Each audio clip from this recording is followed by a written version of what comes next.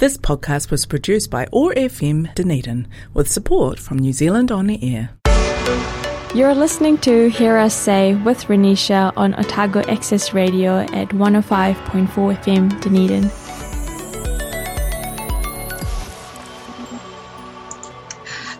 Koutou, Nisa Mulamanaka, everyone. Thank you so much for tuning in into another episode of Hear Us Say. We are still in lockdown, so I'm doing this over Zoom. For any technical difficulties, please, I beg your pardon. Today I have the very lovely Abhi Chinniah with me today, joining us from Auckland.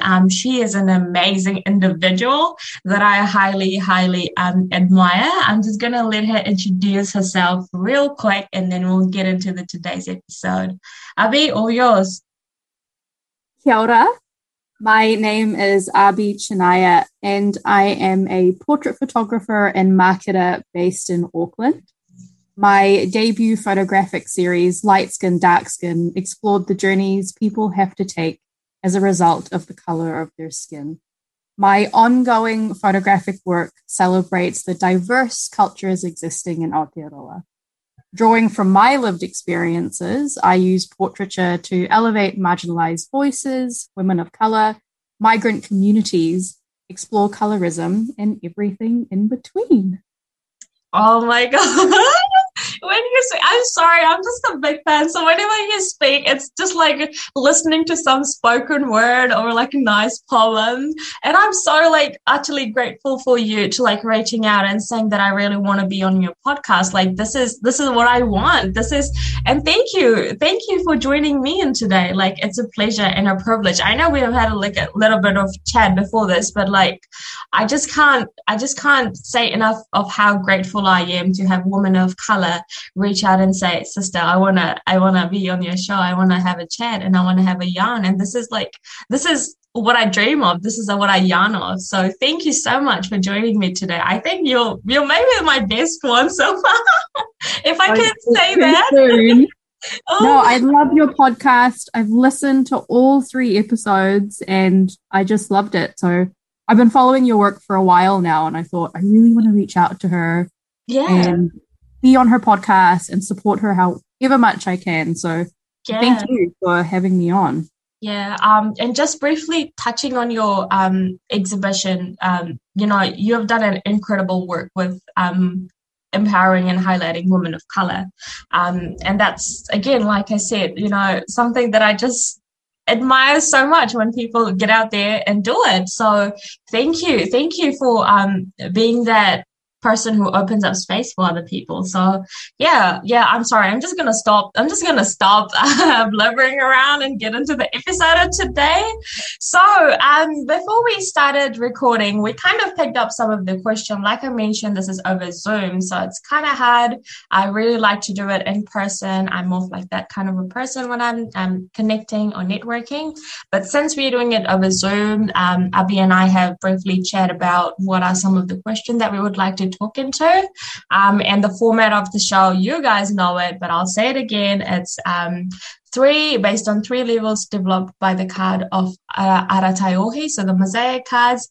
We look at personal level, exploring what are your personal values and beliefs, going into the interpersonal level, where we look at how these personal values and beliefs from personal level has interpreted or become one-to-one conversation with someone else.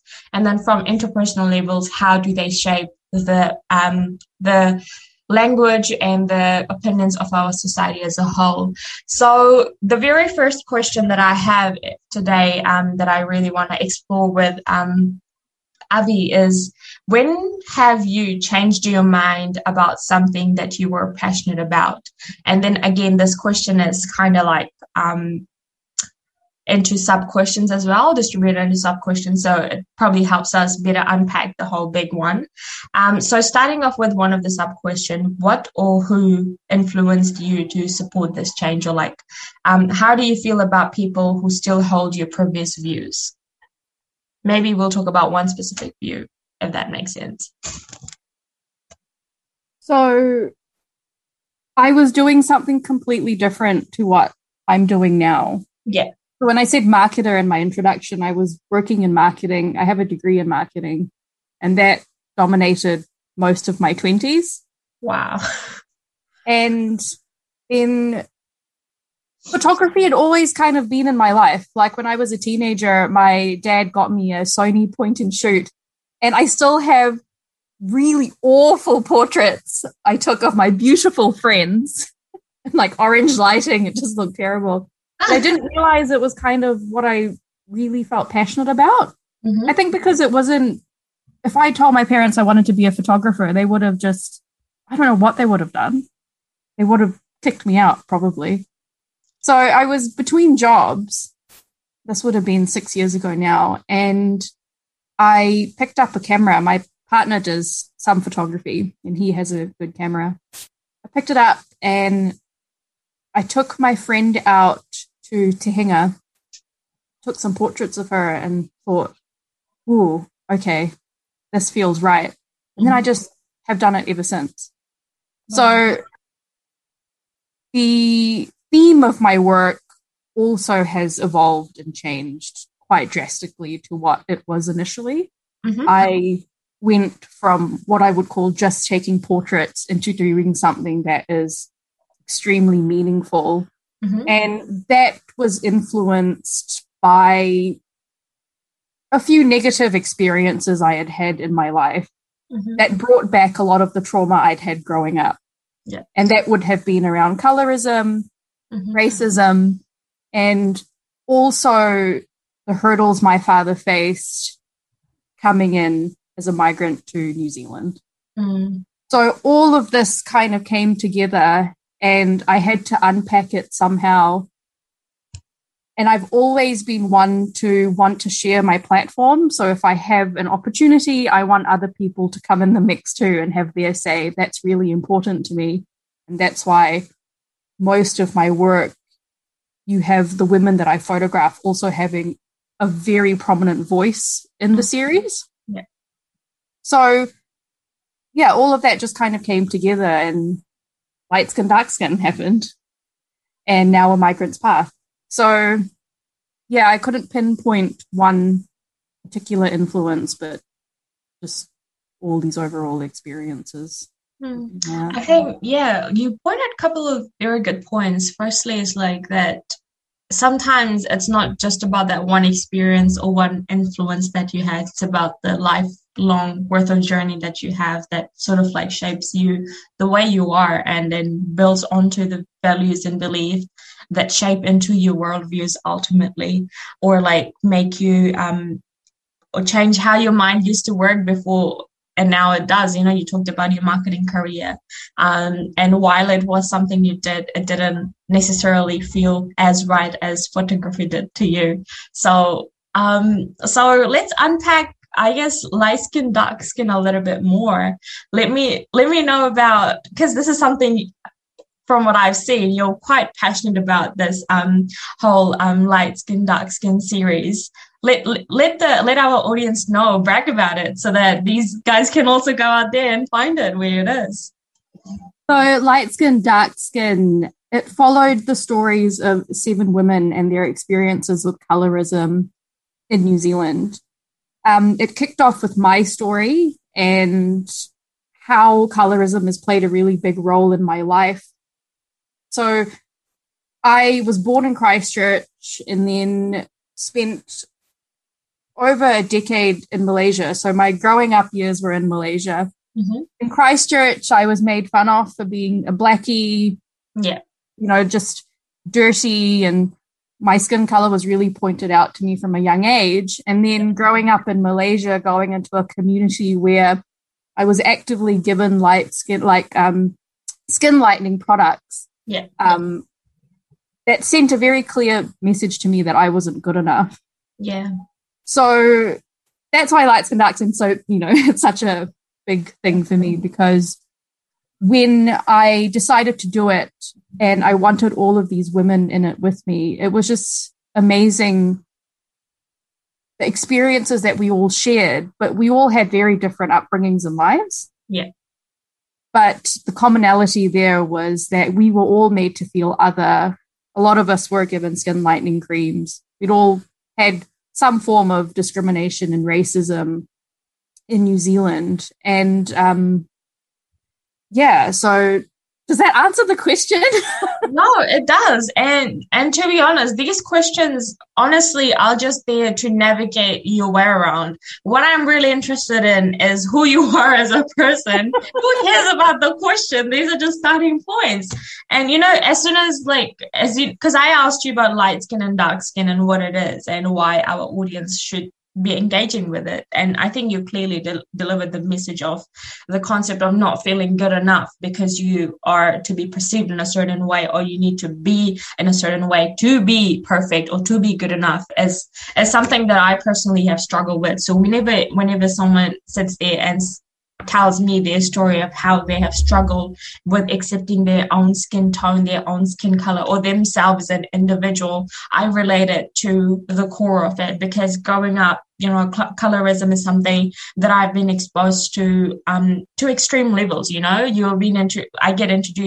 I was introduced to skin whitening products that were no good to my skin. I was also told to use Fair and Lovely. I don't care if there's a brand, if their brand is watching this podcast or whatever. But Fair and Lovely is something that if I didn't put on, it felt like I can't go in the community because everyone's going to ask me, why didn't you put it on? And, your own family members, the people that you are meant to feel safe, connected, accepted by, you feel judged because you're of a certain skin color. And I think I've mentioned it to you before that my closet was never had any dark colored clothes, because I needed to wear light colored clothes to make my skin look lighter. Ultimately, that was the understanding in my village, in my whānau back in Fiji. And while I'm glad that I accept my skin of who it is and I carry it with pride, because of the history of Girmit that I come from, but at the same time, my people back in the country, especially young girls, to be honest, are still exposed to this discrimination, to the core of it at the moment. And when I see work like yours being done, it just gives me hope that there's a resource available for our young girls to look to and say that these are the journey of women who also correlate or that we relate to. And this is how they maybe not overcame, but they've lived through it and they've become, if not more stronger, more resilient to what they were before. So yeah, when you talk about light skin, dark skin, I'm just in awe, and I'm just like, oh my God, this is something that I should be engaging with more, to be honestly, and just being aware of there are exhibitions, there are research. Ultimately, I call any work that includes different people come together, I call it research, because it takes energy, it takes effort to get or to correlate some data that people find really useful. So thank you for doing that. It's amazing to see how far you have come in that journey as well. Briefly, you talked about your marketing career. Now you're talking about your exhibition. I think it's a long journey. It's two different vast places, but when you come together, you're like, yeah, that makes sense. If I hadn't gone through that, I wouldn't have realized the importance of this. I do wish that I had tacked on a bit earlier, and it didn't have to take me this long to get actually doing the work that I'm doing now. I was kind of thinking, where was I in my early 20s? What was I doing? And I was just really slow on the uptake. It didn't hit me until much later, and I just thought, I feel like I've wasted all these years and I could have been doing this and I wasn't. So that's also been, it's felt like there's a kind of feeling of guilt that comes with it, because I feel like I could have done more earlier. But I'm glad that I'm doing it now. Better late than never. Yeah. Again, that's really right of you to say that, better late than never. Because a lot of the time, and you'll be surprised, I engage with communities where people are in accounting, they're doing investments, and they don't necessarily have time to engage with the community and, do what they love doing, which is actually advocacy. And they go I'm stuck in this. I'm just so scared to leave this and, do what I actually want to do. So when you speak of your story, I think what you're doing is empowering other people who probably are stuck in that same situation to say like, oh, actually, I can do this on the part-time as well. It's something that it's kind of like realistic expectation that you give people. Not everyone has got it figured out from the very beginning now, do they? It takes a long time. And like I said, life is a long journey that you kind of have to figure out while you're at it. You can't have it planned because life is never gonna go as you planned it to going.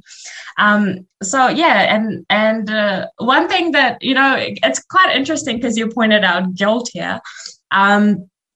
With me personally, there's one thing that I call guilt and something I call with gratitude, and I don't feel guilty about anything that I do in life either, just because I know that whatever I have done has impacted someone in a positive way. So I hold that with gratitude. I think, while you feel guilty, a lot of people will look up to you and say, she's a badass woman who has decided and realized where she should be and has taken up that liberty, taken up that big step of changing it. And I think for some people, you'll be a role model. So don't hold it with guilt, hold it with gratitude. That's a teachable moment. I will take that. Well, I hope, and I don't expect you to take anything though. You're incredible on your own. Okay, so that was the first question done. I'm just looking at the time. I think we have a little bit of time to go into the second question, and it's talking about how do you describe your own race. Mind you, we're still on the personal level. This is just the second question that we are asking for our listeners to be aware of. So how do you describe your own race? And if I get into the sub-questions, the first question talks about what has shaped your view about your own race. And I think it kind of correlates with the concept of our experience and lived journey that we have. And you've talked about colorism. So it kind of intertwines with each other. But other than that, do you have any other perspective about like how do you describe your own race or your I'll just broaden it up and say race, ethnicity, or the upbringing that you come from? For sure. So my newest line of photographic work, it's an exhibition called A Migrant's Path. Yeah. And the Ministry of Ethnic Communities has been really, really helpful with getting this exhibition off the ground. Mm-hmm. Because of them and their help, this exhibition will be traveling the country over the course of the next year. I can make Dunedin. It's on the list. Oh. It is on the list. But this lockdown has had kind of a domino effect on all the other shows, and now I'm kind of waiting to see whether all the shows will get to the destinations in time. Hopefully. Yeah. But my new exhibition is called A Migrant's Path, and it is a deeper exploration of my photographic work. It's a celebration of heritage and women. Mm-hmm. And I think sitting above all of this, it's an ongoing search for identity and belonging.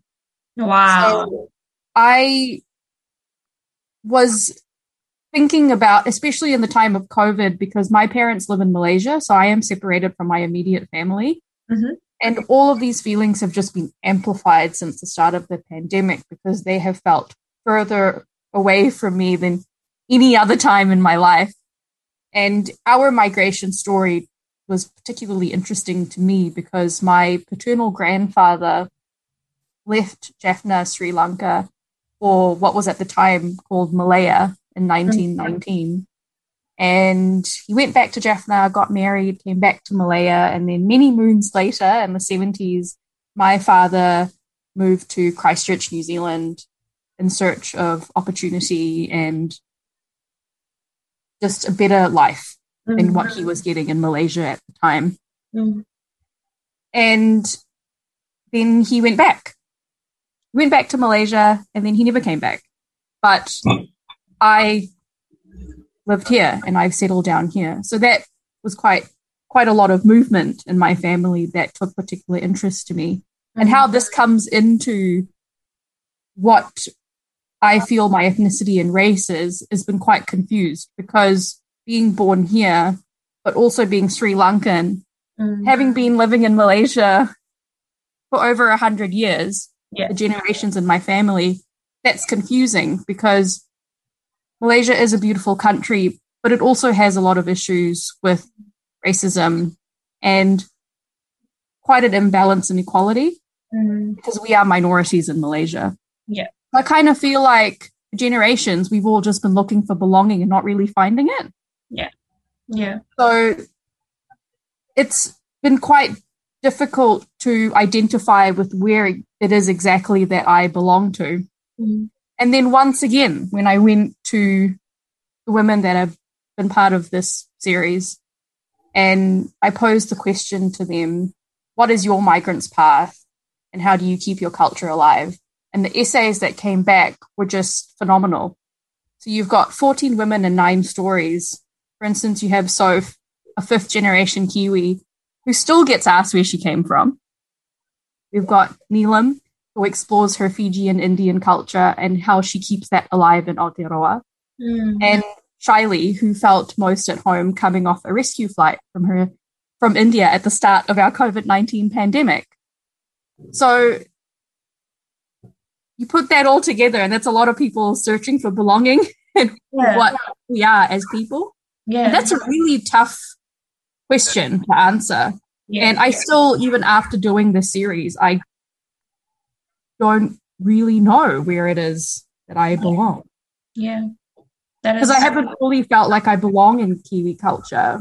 Yeah. But then having gone back as a kid to Malaysia with a full-blown accent, and I didn't speak Malay when I went back. So people were like, what is this alien? Where has she come from? Because I grew up in the east coast of Malaysia. I went to public school. So I was just completely thrown into the mix. Yeah.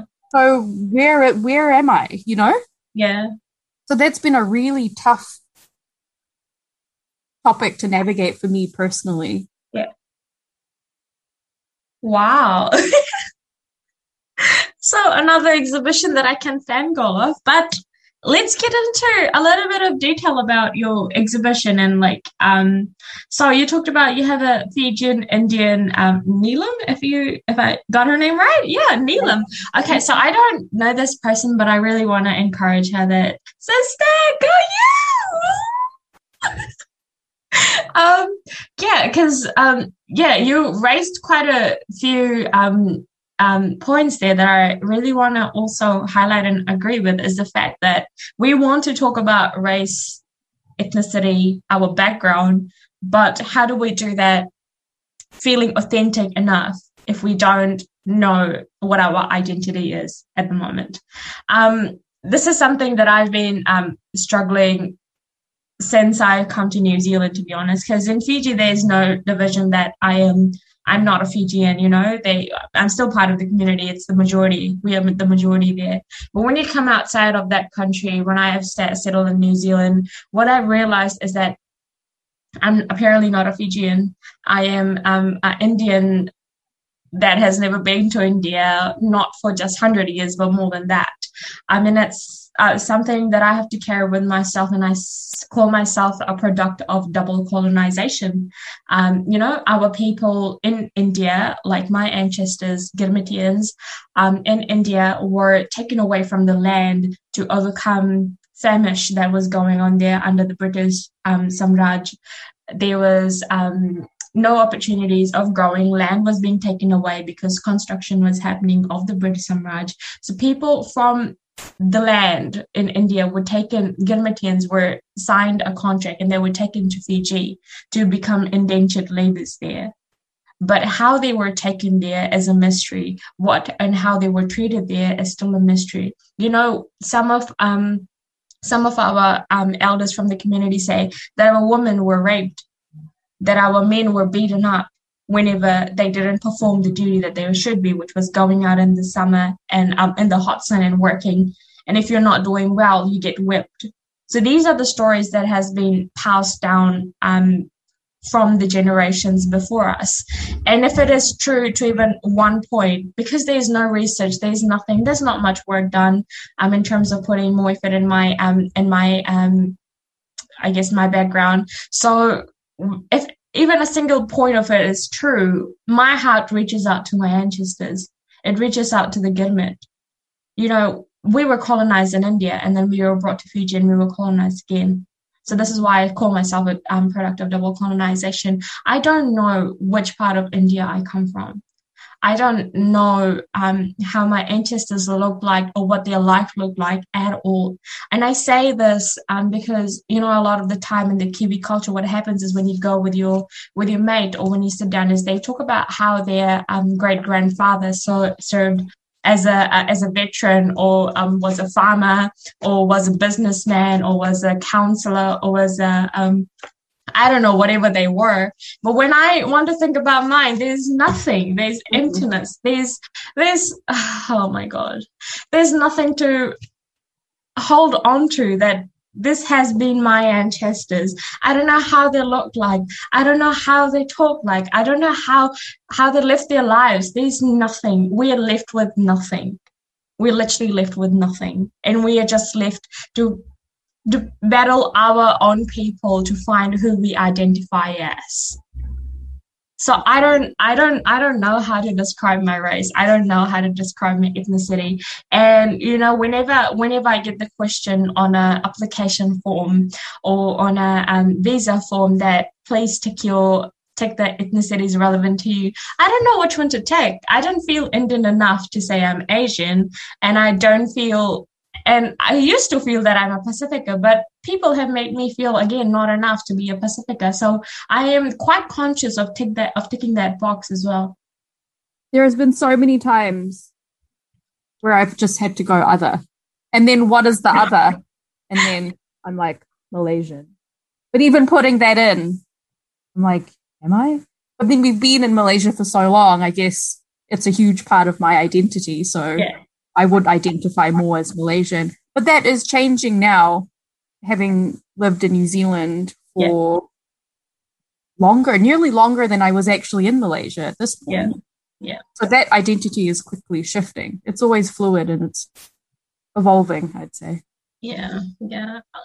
So I know for me, it's daunting, and I'm scared for my children in the future. Like, I don't want them to feel not part of a community that they should be feeling part of. And I was going to say something else, but I forgot.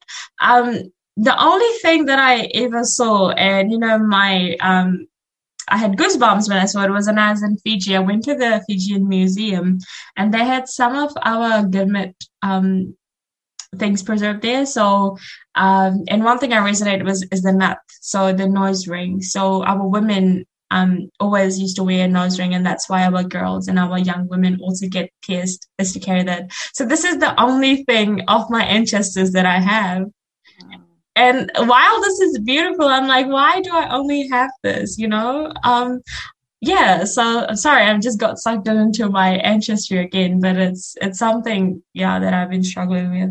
Anyway. It ties into what I am doing, though, everything you have said, because what I want to do as well is raise that awareness about the different cultures that are existing in Aotearoa. So we can all have a sense of belonging, which I think is important.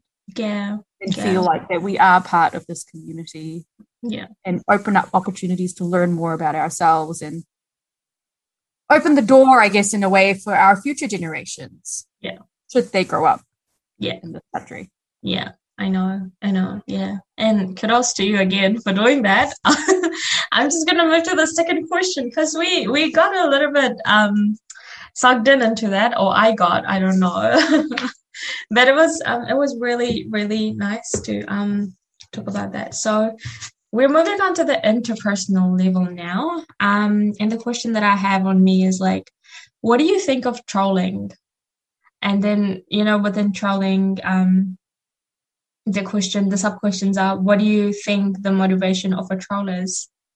And then to further, what effect of a trolling is on others. Okay. COVID has really, really brought out the worst of the trolls. Yeah. I've had to consciously avoid looking at the comment section in this lockdown because of just the hate that people fuel into their comments online.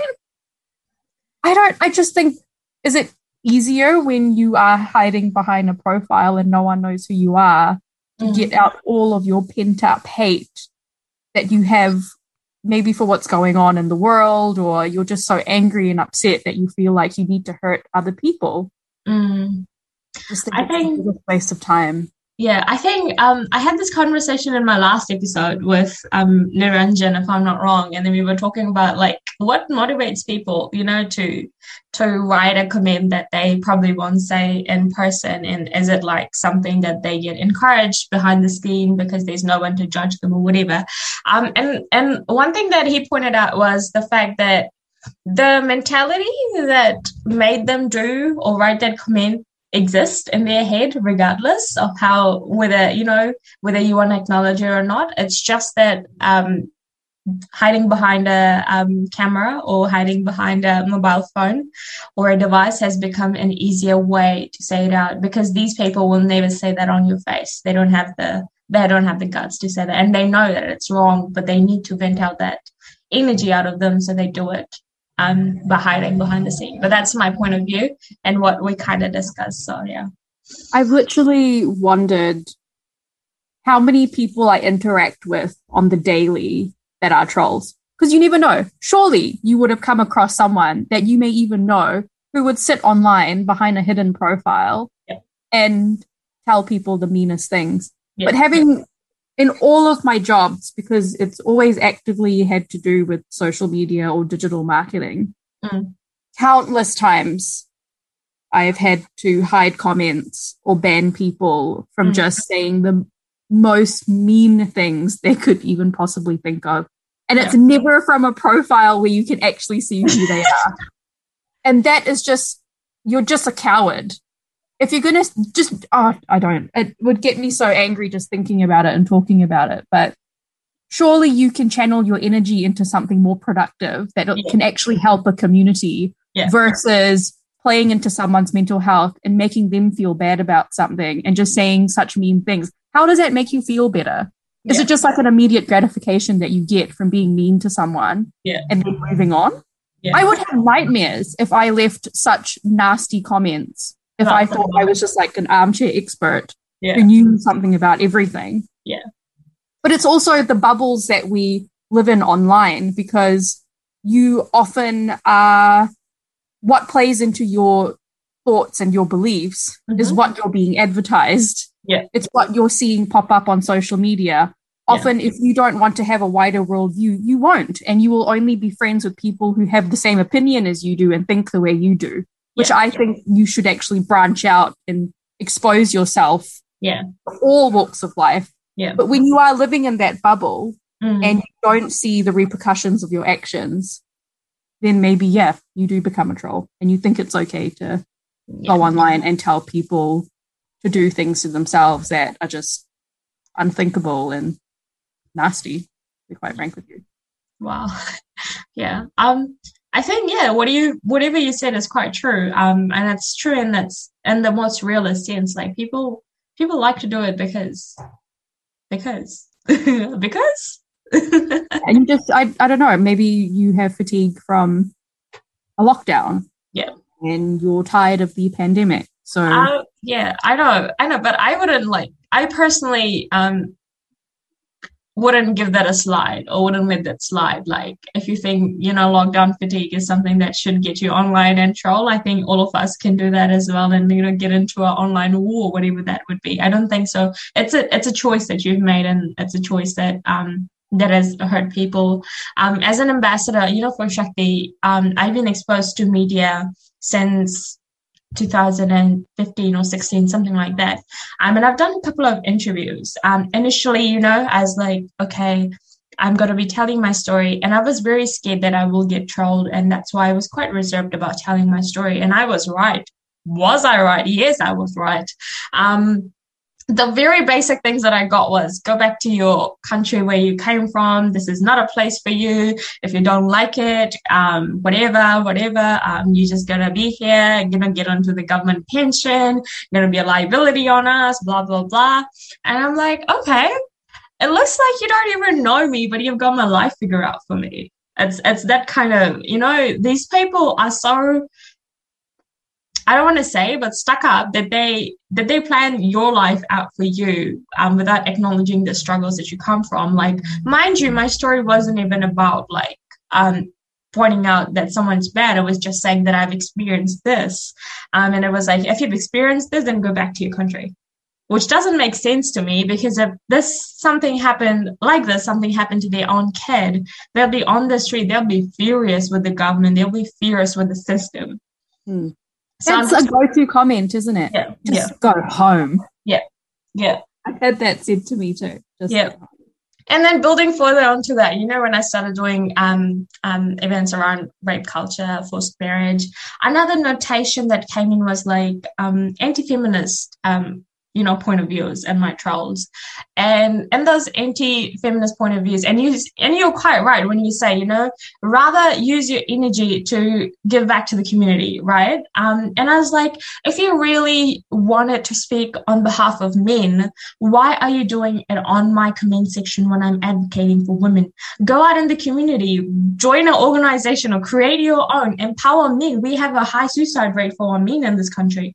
Do something about that if you're really, really worried about men activism, And then I just wish that I had the capacity to get onto those trolls and tell them what to do, just like they try to me. But I feel like at the end of the day, it's not productive. It just sucks the energy out of you. Exactly. And I've just learned, I'm someone, if you tell me to do something, I'm going to do it. But if you tell me not to do it, I'm going to do it more. So if you tell me that don't go on the trollings, I do that. So, and I've learned it the hard way not to press the comment button, because it really sucks the energy out of you. I used to engage way back when, because I think the internet took a turning point probably like in the early 2000s, where media were moving onto online platforms and comment sections were opening up. Yeah. And I think it all started because I was watching a documentary on this, and it all started it was okay and not too bad. And then suddenly all of the trolls came in. Yeah. And then the word troll actually became a term. Yeah. For people who bully other people online, hiding behind like an online mask, we'll say. Yeah.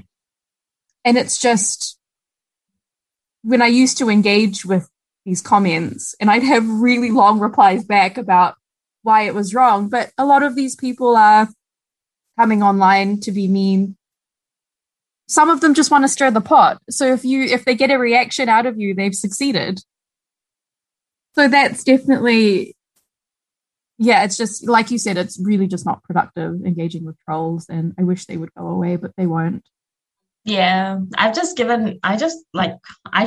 that even if I try to do any sort of engagement, it's firstly, it's not productive, and secondly, it's preventing me from being productive, and also like encouraging our young people who look up to you to do the same into getting engaged, and that's not good for them either.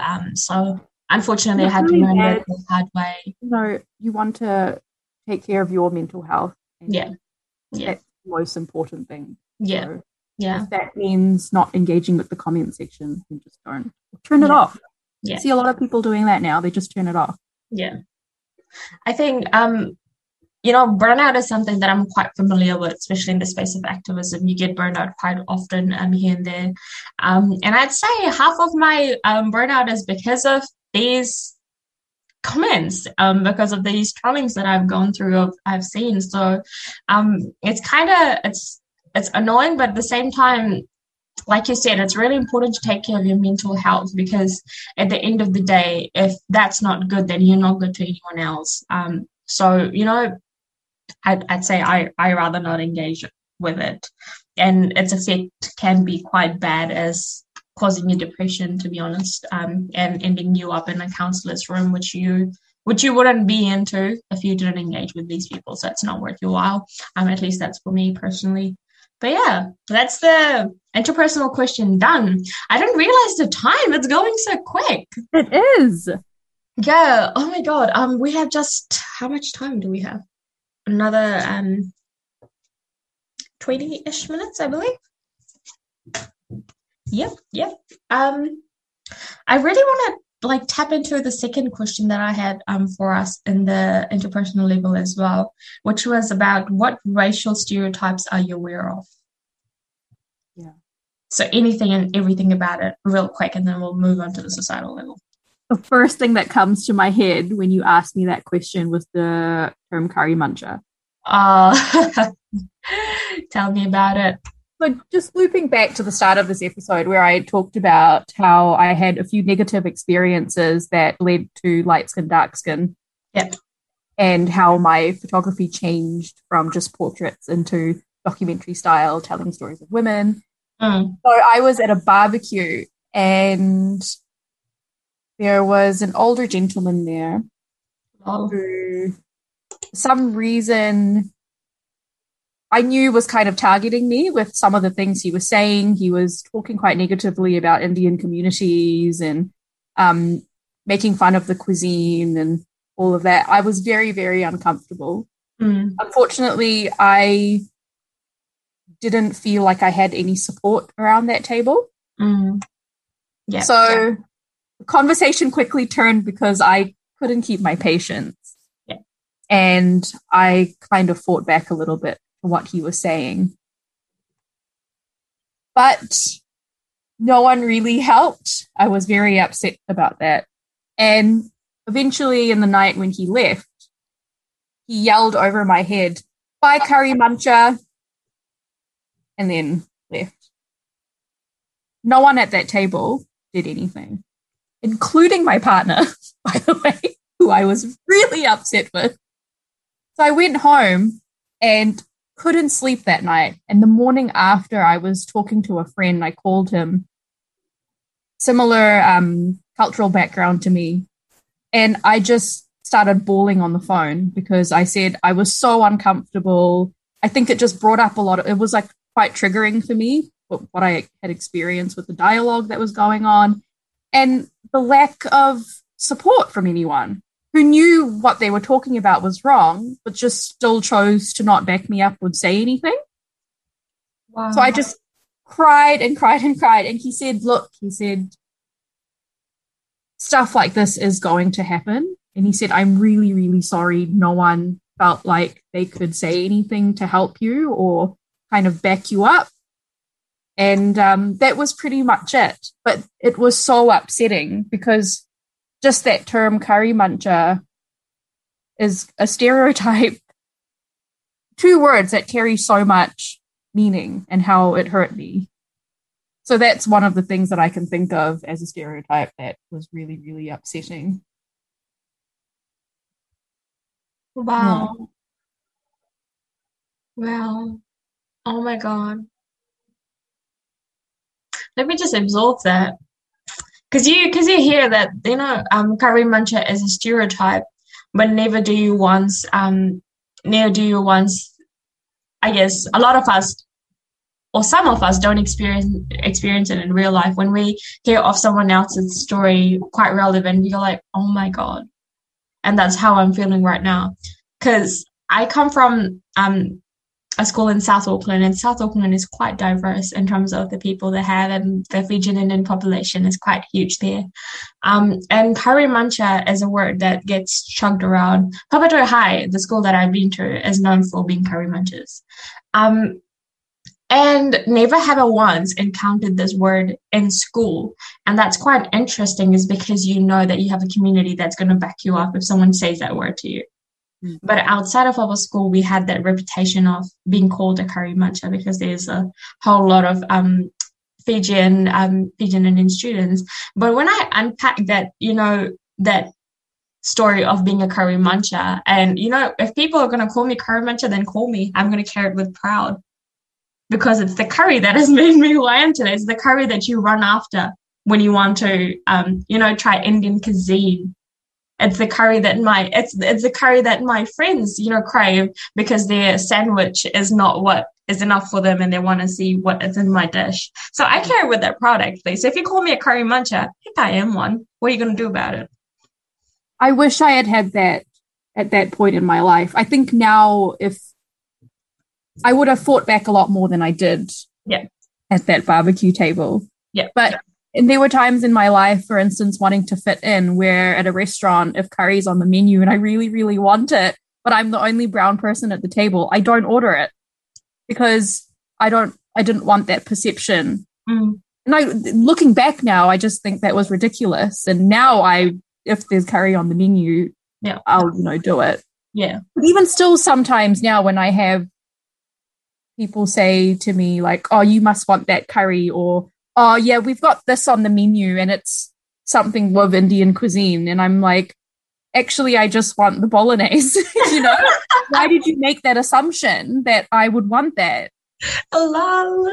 Or like we were at the Hamilton Gardens last Christmas and this guy was walking behind me. He looked at me and then he looked at his wife and he said, I really want naan for lunch. Yes. I was like, what? I just laughed because it was just so ridiculous. I know, yeah. This one time I went to this anniversary, right? It was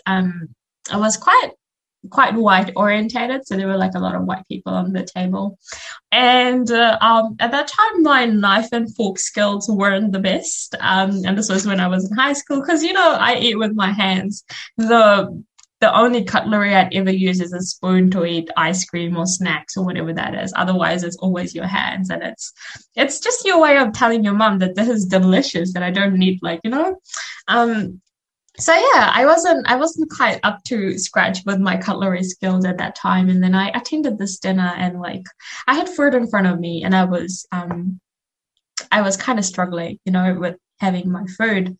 And this white man who sat beside me, he was apparently observing me, and he was like, so you've never had food with fork and knife before?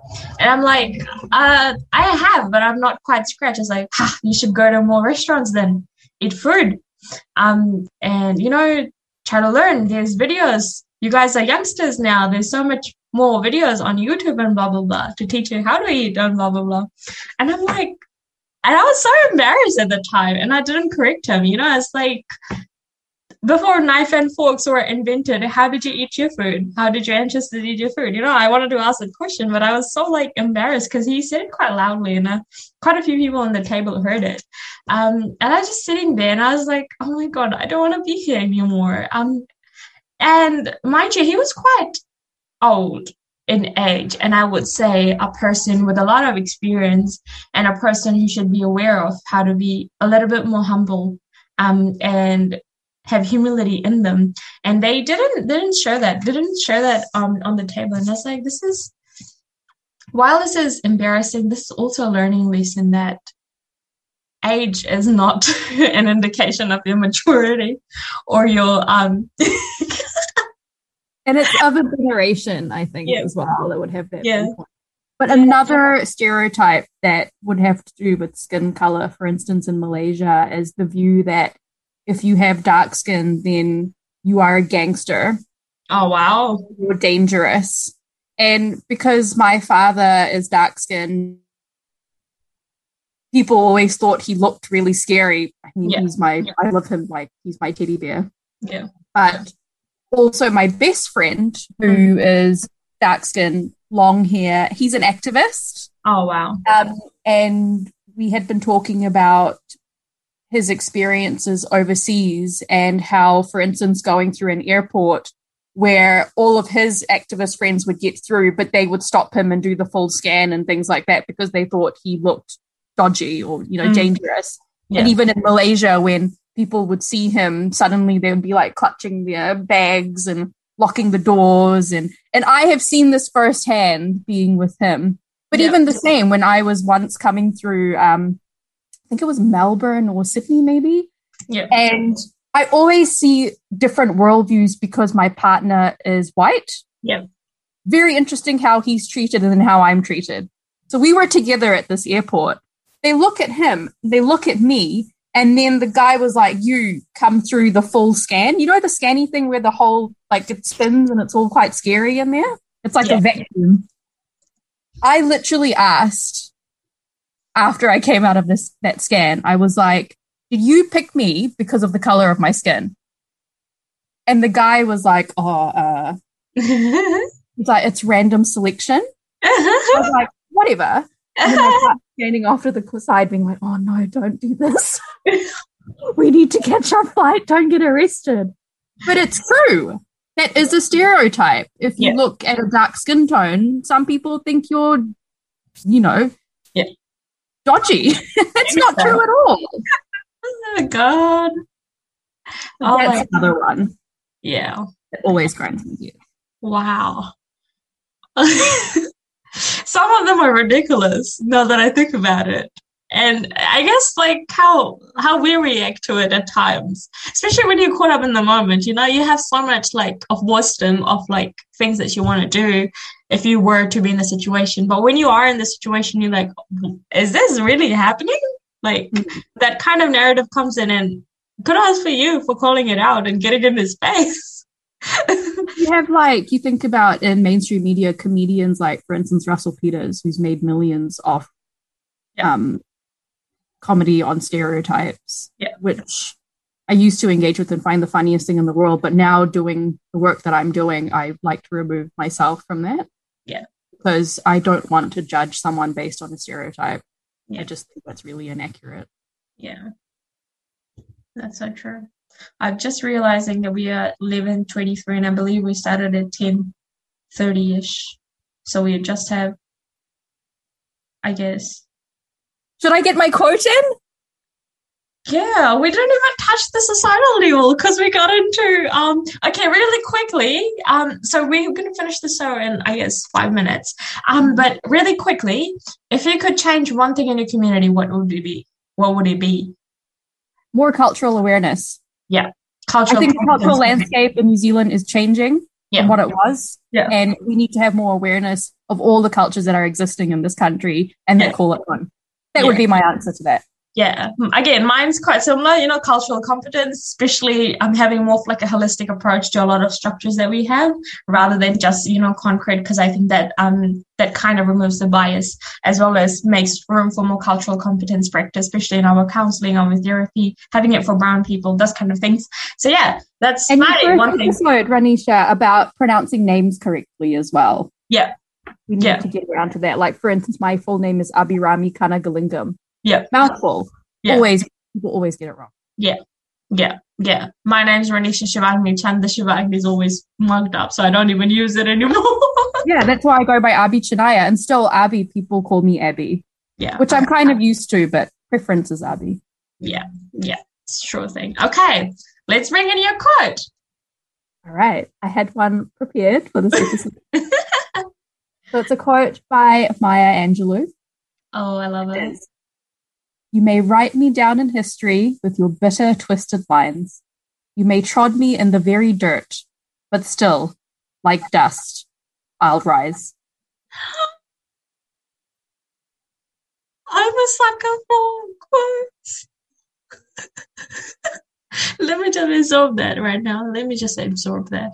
See, my language is getting tongue-tied at this point. I just love that quote. I think it represents a lot of our communities where we have had no control over our history and what happens to us. Yeah. But now we advocate and we raise awareness and we talk about these experiences to make a better world. Yeah, I love that quote. Really good one. Yeah. Also highlighting the fact that we, even as, post-colonization, what we are doing is to try to getting away from that hurt, from that that pain that the whole situation of our identity has caused out, which kind of makes us not acknowledge the bitterness that exists within our history and just want to focus on the positive. And while that's good, it's also jeopardizing what our young people will hear and learn of their history as well. It will be isolated from the bad stuff, which is good and bad at the same time. And that's why we see, Maori being taught as a subject in our curriculum, but not only the good bits, the bad ones as well. And it's really important to acknowledge that. So yeah, that quote really resonated with me in that sense. But thank you so much, Abhi, for joining in today with me. We're just going to close this episode real quick. Thank you everyone for joining us today. Abhi, do you have any last words? Sorry. Thank you for having me on. Follow me on Instagram. Yes, do that. RAMII. Yeah. Rami Studio. One of the best places to be engaged with. But anyway, thank you so much, guys. Please keep safe. Lockdown or not, you're relevant. Your mental health matters. So please reach out for help if you need to.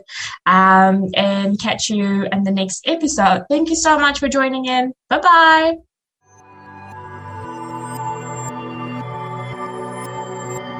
You were listening to Hear Us Say with Ranisha at Otago Access Radio at 105.4 FM Dunedin.